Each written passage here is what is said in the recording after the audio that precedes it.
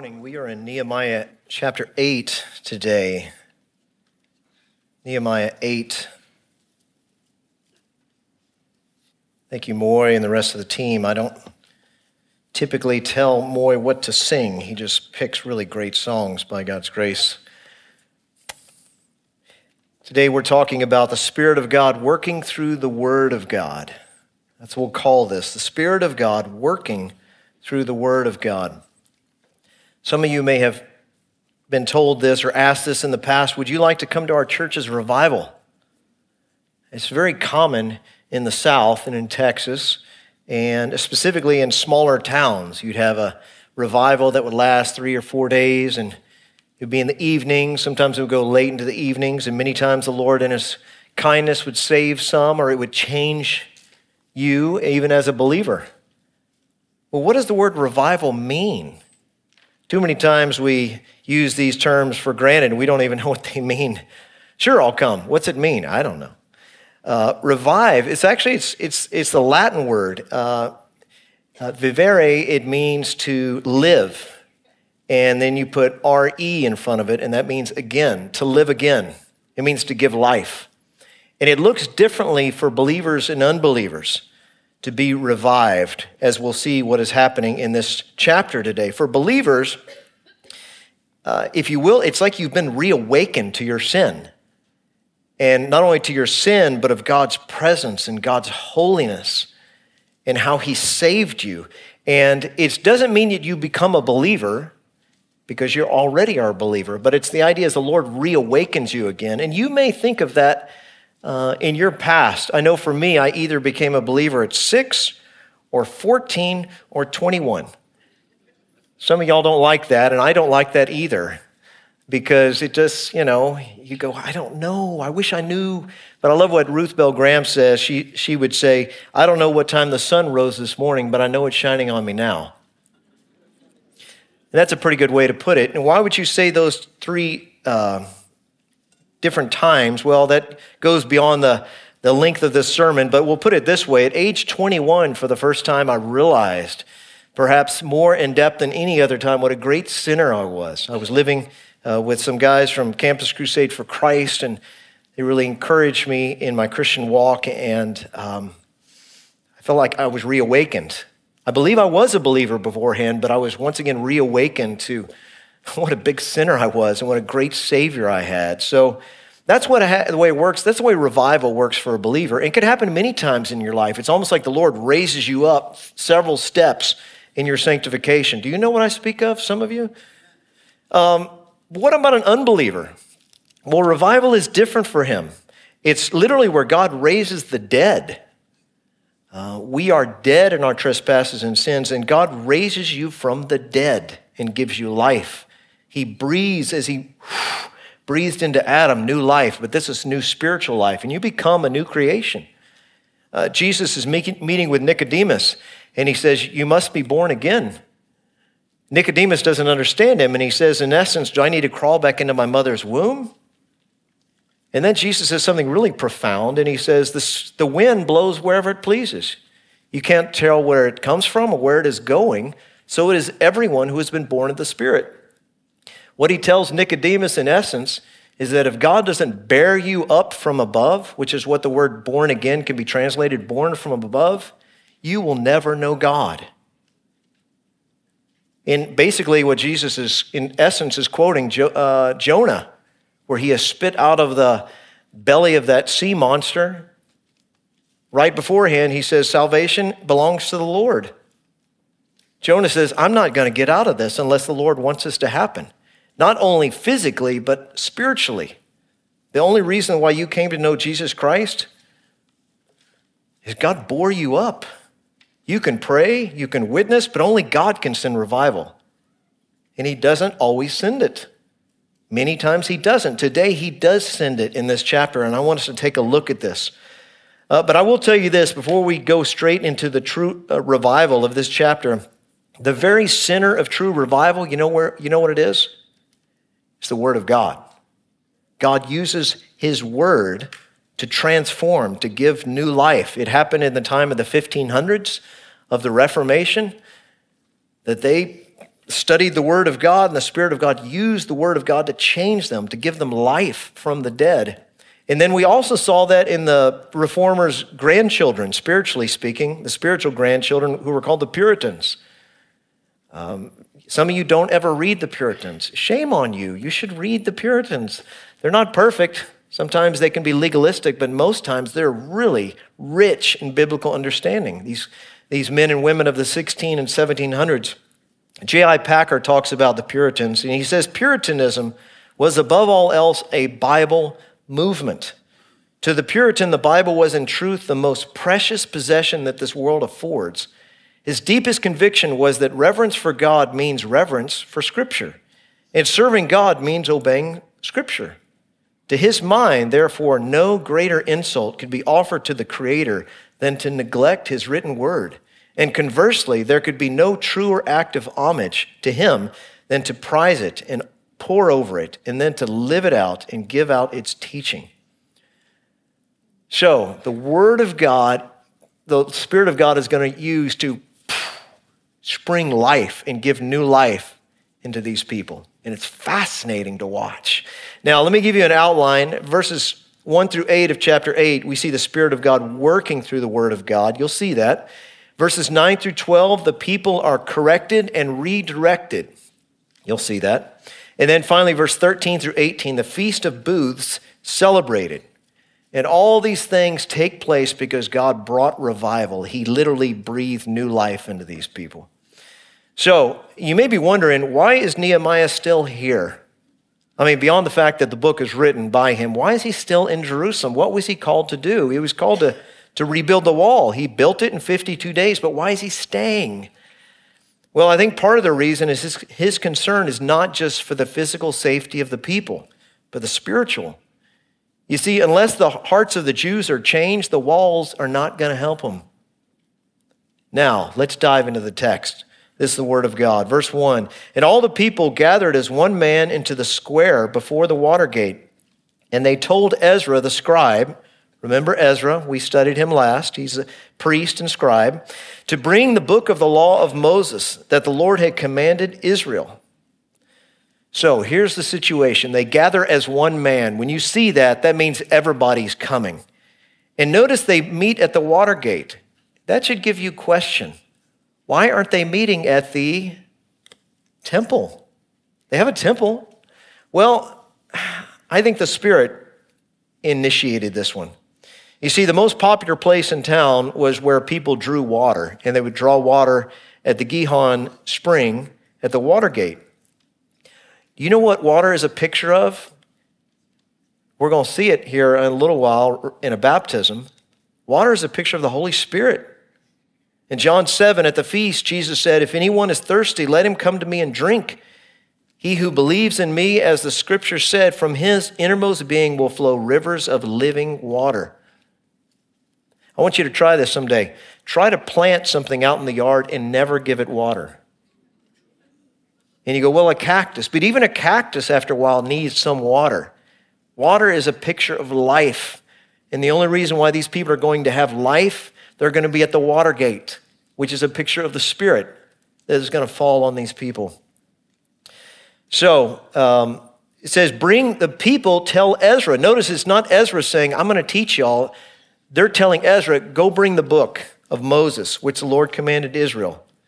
So the Holy Spirit is drawing the people to tell Ezra, can you bring us the word? They asked for it.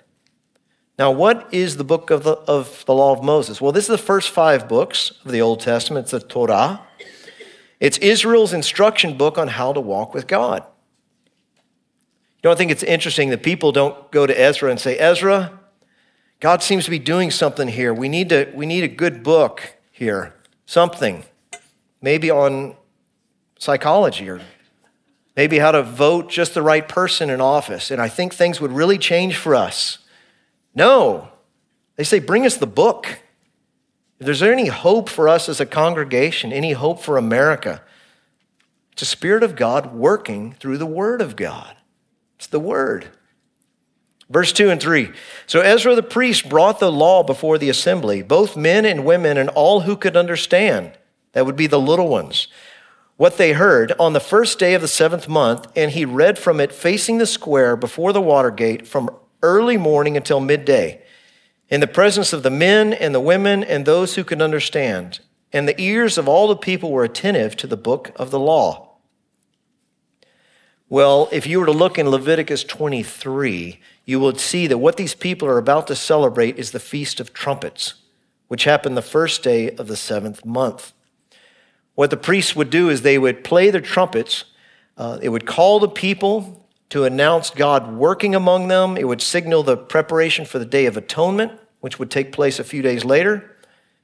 And notice the people, all those who could understand. That means you didn't have really a children's church in this particular time. You had little kids. Sometimes, have you ever been shocked?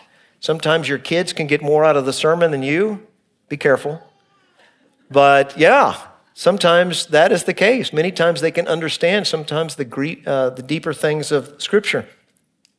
So he read it before the square. 1 Timothy 4:13, it says, give attention to the public reading of Scripture. Why does it say that? Why does Paul tell Timothy that? Well, you have to remember, folks, the printing press. When did it arrive? 1500s? 1,500 years, roughly after the New Testament was written. There are historical counts of people stealing the church's one Bible. So they had to chain the Bible to the pulpit. Well, what if you did happen to steal your own Bible? You couldn't read it anyway. Most of the people were illiterate. And so really this concept that we have every day of being able to get into his word in the morning, perhaps the evening, we have our own personal Bible, that was absent for the first 1,500 years of the church. Maybe in the Old Testament, or rather in the oldest church, the ancient church of the first century, you might have the book of Mark. You could have the whole Old Testament, but not everyone had it. No. We should be so thankful for the gift that God has given us in his word. You know, one thing I love about Massachusetts, 400 years ago, something called the Old Deluder Act, or rather, Old Deluder Satan Act of 1647. This was in Massachusetts. The way it worked is they had a law that once you had 50 households in a town, you were required to hire a teacher to teach the students to read and write. In Massachusetts in the 1640s, they had a 100% literacy rate. Listen to me. Y'all, in America, we don't have a 100% literacy rate. But there they did. Why did they so encourage reading and writing? Well, the Old Deluder Satan Act, that should reveal something. They knew that the Word of God brings life. Where does it say that in Scripture? Glad you asked. Psalm 119, verse 50, this is my comfort in my affliction, that your word has revived me, gives me life. That's what it says in the Hebrew. Psalm 119, verse 154, plead my cause and redeem me, revive me according to your word. Revive me, give me life from your word. It's interesting. You think the Spirit intentionally put Psalm 119 right smack dab in the middle of our Bibles? So we would realize the Word of God gives me life. Why do I not read it more often? And once again, it's not for a believer. It's not one-time justification. For us, it's sanctification. This is the way you grow in the Christian life.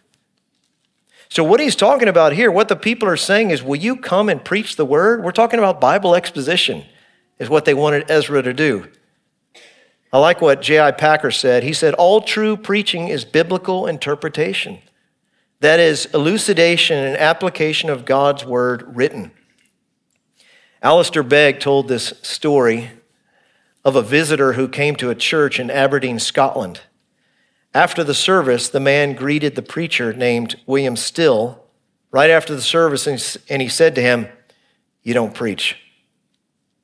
Perplexed, Still asked what his critic meant. Well, the man replied, you just take a passage from the Bible and explain what it means. Mr. Still replied, brother, that is preaching. It's preaching.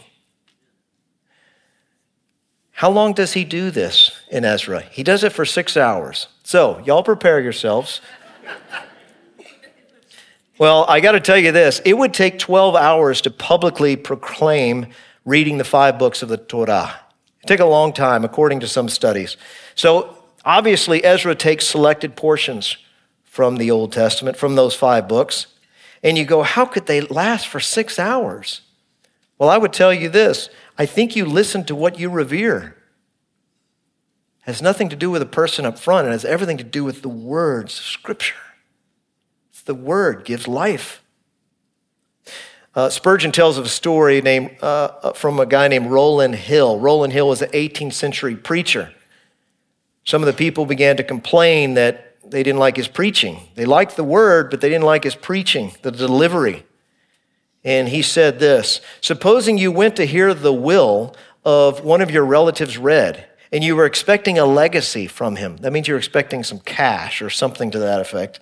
You would hardly think of criticizing the manner in which the lawyer read the will.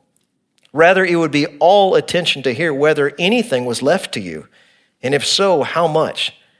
That is the way to hear the gospel preached. It's the word. It's the word. Verse 4, Ezra the priest, or rather the scribe, stood on a wooden platform that had made up for that purpose, and beside him stood Mattithiah, Shema, Ananiah, Uriah, Hilkiah, and Messiah on the right hand, and Pedaiah, Mishael, Malchijah, Hashum, Hashbadana, and Zechariah and Meshullam on his left hand. For the first time in Scripture, what do you see? Right here. You see, the Tower of Wood is what it is in Hebrew. It's a podium. He gets up on a podium, and he has 6 on his right hand, 7 on his left. We're not certain if it was a huge podium or if they were standing beneath him as he had some sort of lectern. We don't know exactly. And what are these men here for? Perhaps they are there because he would get tired after an hour, and maybe they would preach some of the word as well. We just don't know. Verse 5 and 6, Ezra opened the book in the sight of all the people, for he was above all the people, and as he opened it, all the people stood. And Ezra blessed the Lord, the great God, and all the people answered, Amen, Amen, lifting up their hands, and they bowed their heads and worshiped the Lord with their faces to the ground. If I were to ask you today, what does the term amen, amen mean? Perhaps some of you think, well, that's kind of like the end, because that's the end of my prayer. No, it's not. Amen, so be it. It is true. So that's what they're saying here. And note this, that they worship the Lord with their faces to the ground. If you and I could take a time travel machine and go back and see this, we would go, oh no, they're Muslims. What has happened here? Because that's what they put their face to the ground as they're worshiping the Lord. I'm not encouraging that here. I'm just saying is that's what they did. It's not prescribed, but it is how slaves bowed down to their masters. They would put their nose to the ground. And notice all the people stood. They seem to have high regard, much in the same way, if you will, if we were to say the President of the United States, or if you're in a courtroom, the judge, all rise. They did it out of honor. And by the way, I think this is where our tradition began, specifically in Protestant churches, where at the time of the reading of the word and everybody rises. Now be careful with that. I think that's a beautiful thing. I don't think it's prescriptive in Scripture. You know how I know that? Because certain people cannot stand. And so I had a roommate that had he had gotten paralyzed, and there was a time where the church that we were a part of took high regard. Now, everyone stand in honor of God's word, and that's a good thing. That's not bad. But I felt bad for my friend who couldn't stand, so I would just sit with him. And so certainly, it's a spirit. It's the spirit of the law. Let's not be legalistic about these things. But the people thought, hey, this is the word of God, and so they stood. So let's find out what happens. Verse 7 and 8, also Jeshua, Bani, Sherebiah, Yamin, Akub, Shabbathai, Hodiah, Messiah, Kelita, Azariah, Jozabad, Hanan, Pelaiah, the Levites, helped the people to understand the law, while the people remained in their places. They read from the book, from the law of God clearly, and they gave the sense so that the people could understand the reading. Let me give you a couple of options of what's going on here. When it says this phrase, help the people understand, gave the sense, let me give you one of two ways to apply this or interpret the text. Number one, why are they doing this? It could be because the Jews have begun to lose their language. Remember, they've been in Babylon, where they began to read and write and speak Aramaic. If I were to ask you, what language did Jesus speak when he was on the earth? Aramaic. This is coming from their time in Babylon. It's really questionable whether many of them knew how to speak Hebrew. It's fascinating that Hebrew it's the only exception in the history of the world where a dead language has come back to life. That is, unless Latin should make a strong showing somewhere. Hebrew is the only one. It's as a matter of fact, is the only Canaanite language that's still spoken today. It's Hebrew. So that came back in the 19th and 20th century. Is that what's going on? The people can't understand Hebrew? It could be. But I think it's more of it could be this, the second option. Ezra seems to be reading a selection of the scripture, and then he stops. And then he has the Levites explain and apply the word of God to these people.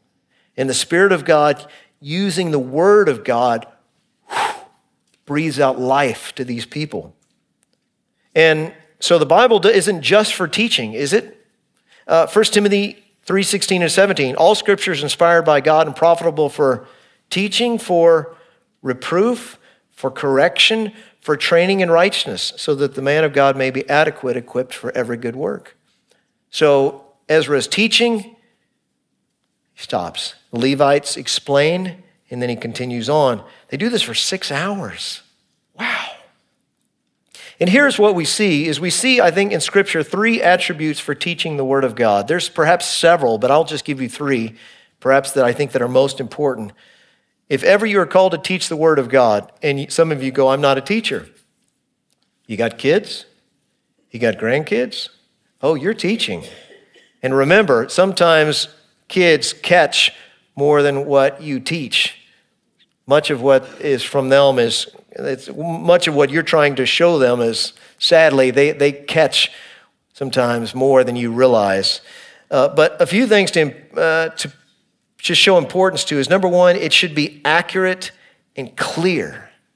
And I put those two together because they really go together, accurate and clear. Paul actually prays for this, that he would be clear in his teaching. 2 Timothy 4:2, preach the word, be prepared in season and out of season, correct, rebuke, and encourage with great patience and careful instruction. Should be careful. We don't want to be slipshod in our explanations of the Bible. Nor do we want to shoot too high for people. My dad used to say, get the cookies where people can reach them. Martin Luther, people gave him a hard time about this in the 1500s because as he sought to teach the word, he didn't want to make it too simplistic. He wanted to challenge people, but he also didn't want to make it too high so people wouldn't understand. Some of the intellectuals gave him a hard time about it. And Luther had a kind of a witty response. He says, if educated people were not impressed, the door is open. Let them be gone. So accurate and clear. Number two, before I tell you that, just to show you this, at Grace Church, and I'm sure Fred Campbell would agree with this and other elders, is we want to give you as many opportunities as you can to understand the Word of God. We want to show it to you in sermons, Sunday school classes of all ages, small groups, Bible studies. And for some of you new people that are not used to that, you go, man, y'all sure do Bible.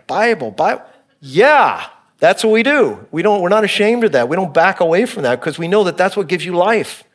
And that's what the Word uses. That's what the Scripture uses. That's what the Spirit uses to give you life.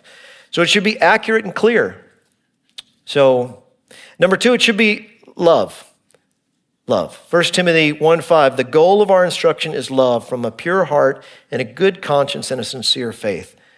I'm not saying that we don't teach hard passages of Scripture. We have to teach them. But the goal is we want you to love Jesus Christ. We want you to love one another. We want you even to love your enemies. Yeah. And finally, number 3, applied to life. It should be applied to life. John 13:17, Jesus says, as he's done washing the feet of his apostles, he says, if you know these things, blessed are you if you do them. The blessing is not coming from just knowing, although you have to know in order to do. So let's not discount teaching, but you have to do that. I would say, as a matter of fact, it's actually dangerous to study the Word of God without the goal of obeying. It's dangerous. You're falling into Pharisaism. True believers do not view theology as an end in itself. They can't. I like what John Calvin said about this, and he introduced me to a new word I had never heard of. He says, the Word of God is not to teach us to prattle. I'm going to use that sometime, I'm sure. Prattle means foolish talk. It doesn't encourage foolish talk. It shouldn't. Nor to make us eloquent and subtle, and I know not what. No, the Word of God is to reform our life so that it is known that we desire to serve God and to give ourselves entirely to Him and to conform ourselves to His good will. The goal of teaching, the goal of learning is not mere knowledge. It has to translate into obedience, teaching them to obey all that I've commanded you, Christ says. So here we got true revival. In our last second half of this, we're going to see 4 characteristics that come with true revival: repentance, sadness, joy, and obedience. We'll see this today. Verse 9, and Nehemiah who was the governor, and Ezra the priest and scribe, and the Levites who taught the people, said to all the people, this day is holy to the Lord your God. Do not mourn or weep. For all the people wept as they heard the words of the law. Here we see the first characteristic of true repentance true revival is repentance. We'll see that more next week. Spurgeon put it this way. He said, under the teaching of Ezra, they were awakened and cut to the heart, and they felt the edge of the law of God like a sword, opening up their hearts, tearing, cutting, and killing. Remember what Ezra is telling them. God is holy, and you are not. And he's just encouraging that hey, repentance is good. But then he'll tell them not to mourn or weep. Geoff, I thought you said true revival would include sadness. Well, stay with me here. Remember, this is the festival of the trumpets. In the Hebrew calendar, they had 5 or 6 holidays a year, depending upon how you gauge that. And the Feast of Trumpets was supposed to be happy. Really, all the holidays were supposed to be happy except for one. The one exception to the rule where there would be fasting and crying, and that was Yom Kippur, which is the Day of Atonement. But the Feast of Trumpets was supposed to be happy. No work, you rejoice in the Lord, you celebrate God's goodness. And the people are weeping, and they're like, don't do this. This is not, wrong festival, wrong one. Verse 10, then he said to them, go your way, eat the fat and drink sweet wine, and send portions to anyone who has nothing ready. For this day is holy to our Lord, and do not be grieved, for the joy of the Lord is your strength. Here we're going to see another reason why not to be sad. But before we go there, literally in the Hebrew, he says, go your way, eat the fat and drink the sweet. Now, he's not calling for gluttony and drunkenness, just to be clear. But he is calling them to enjoy the good gifts of food and drink that God has provided for his people. And then he says, don't be grieved, for the joy of the Lord is your strength. Your strength. I'm not certain that's the best way to translate it.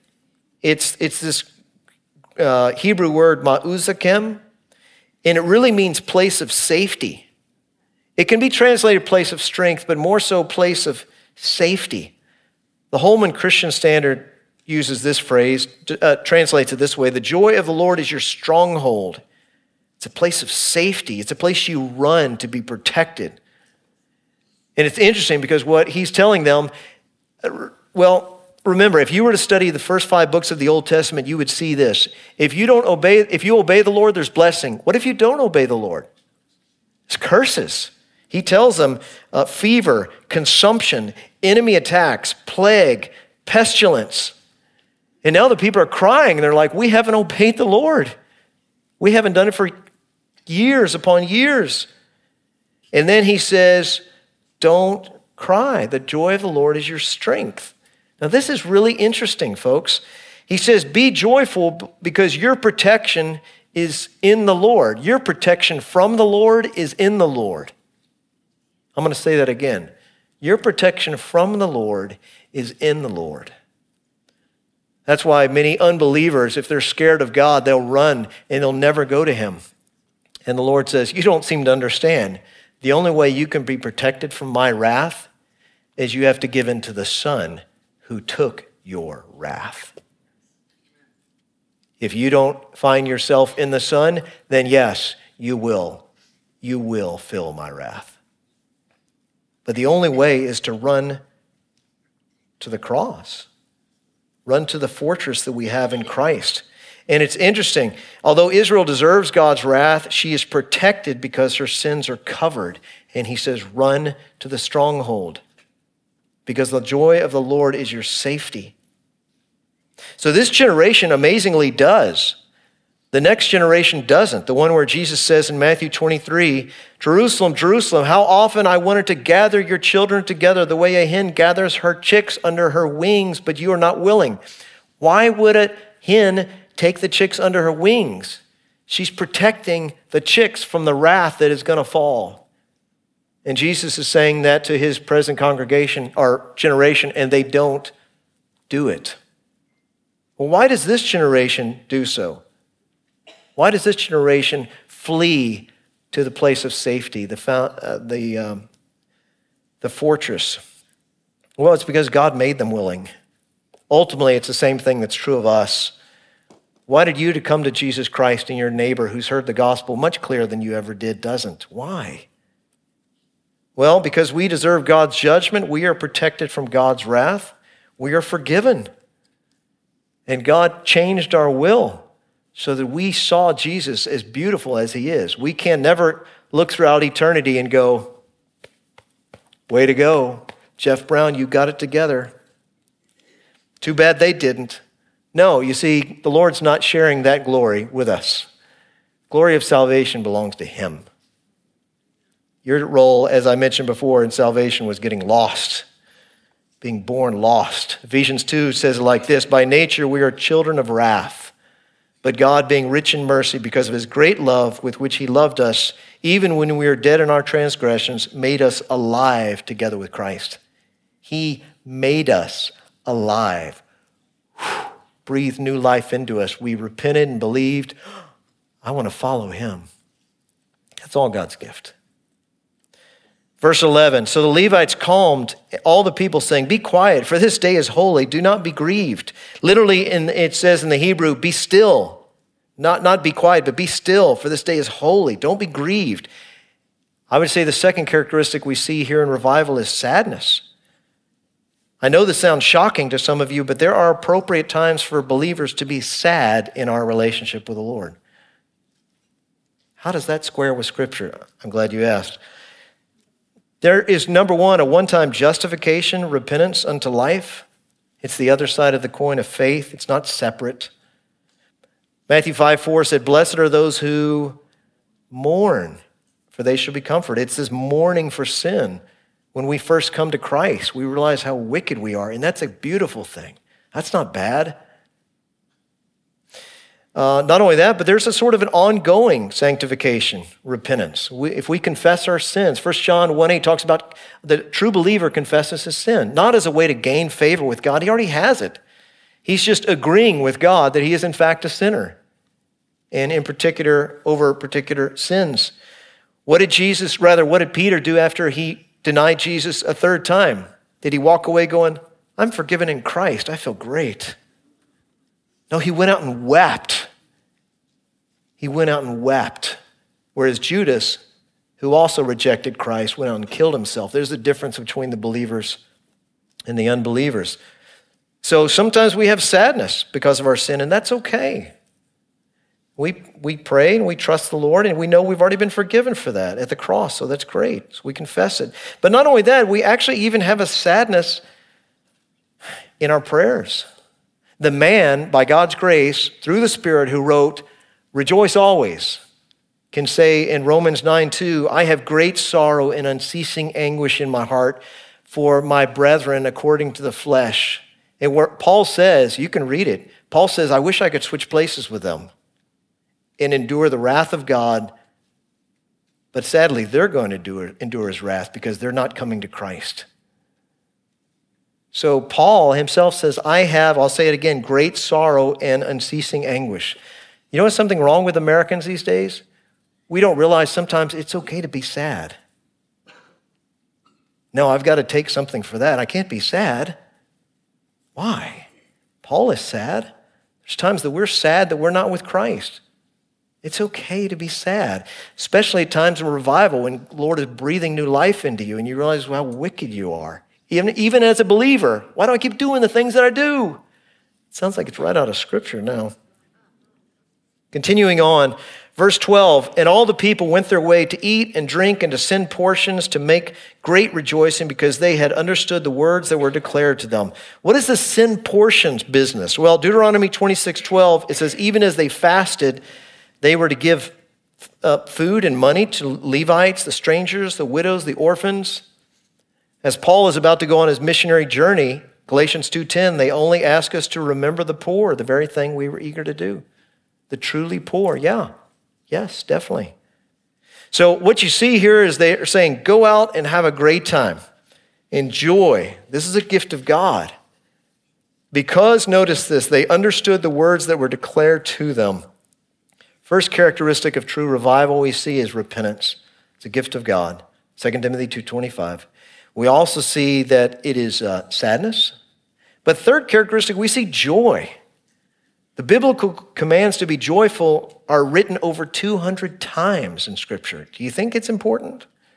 And it's not fake either. Your joy is in the Lord. We see Paul and Silas in Acts 16. They've been beaten by the jailer who will later tell them, what must I do to be saved? And they're bleeding, and they've got their legs in the stocks. The way it worked in stocks is they would separate your legs. Very painful. And what are they doing in the midst of that? Complaining? Singing in prison. And it says, and everyone was listening. I think that's fascinating. Once again, just to be clear, being sad is not necessarily wrong. Sometimes we can be sad and it's okay. But it's not okay to stay there. Why? Well, as a believer, we are forgiven. We are loved. God is our Father who cares for us. All things are working for our good. And the best is yet to come, right? The chief end of man, it says, according to Westminster Confession, the chief end of man is to glorify God and enjoy him forever. Joy is part of the Christian life.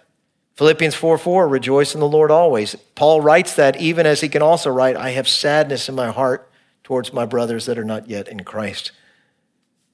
And then some of you would say, Geoff, I just cannot rejoice. I cannot rejoice in the Lord. I can't. The reason why is because I don't feel joyful. If I don't feel joyful, I cannot be joyful. Which is not in Scripture, by the way.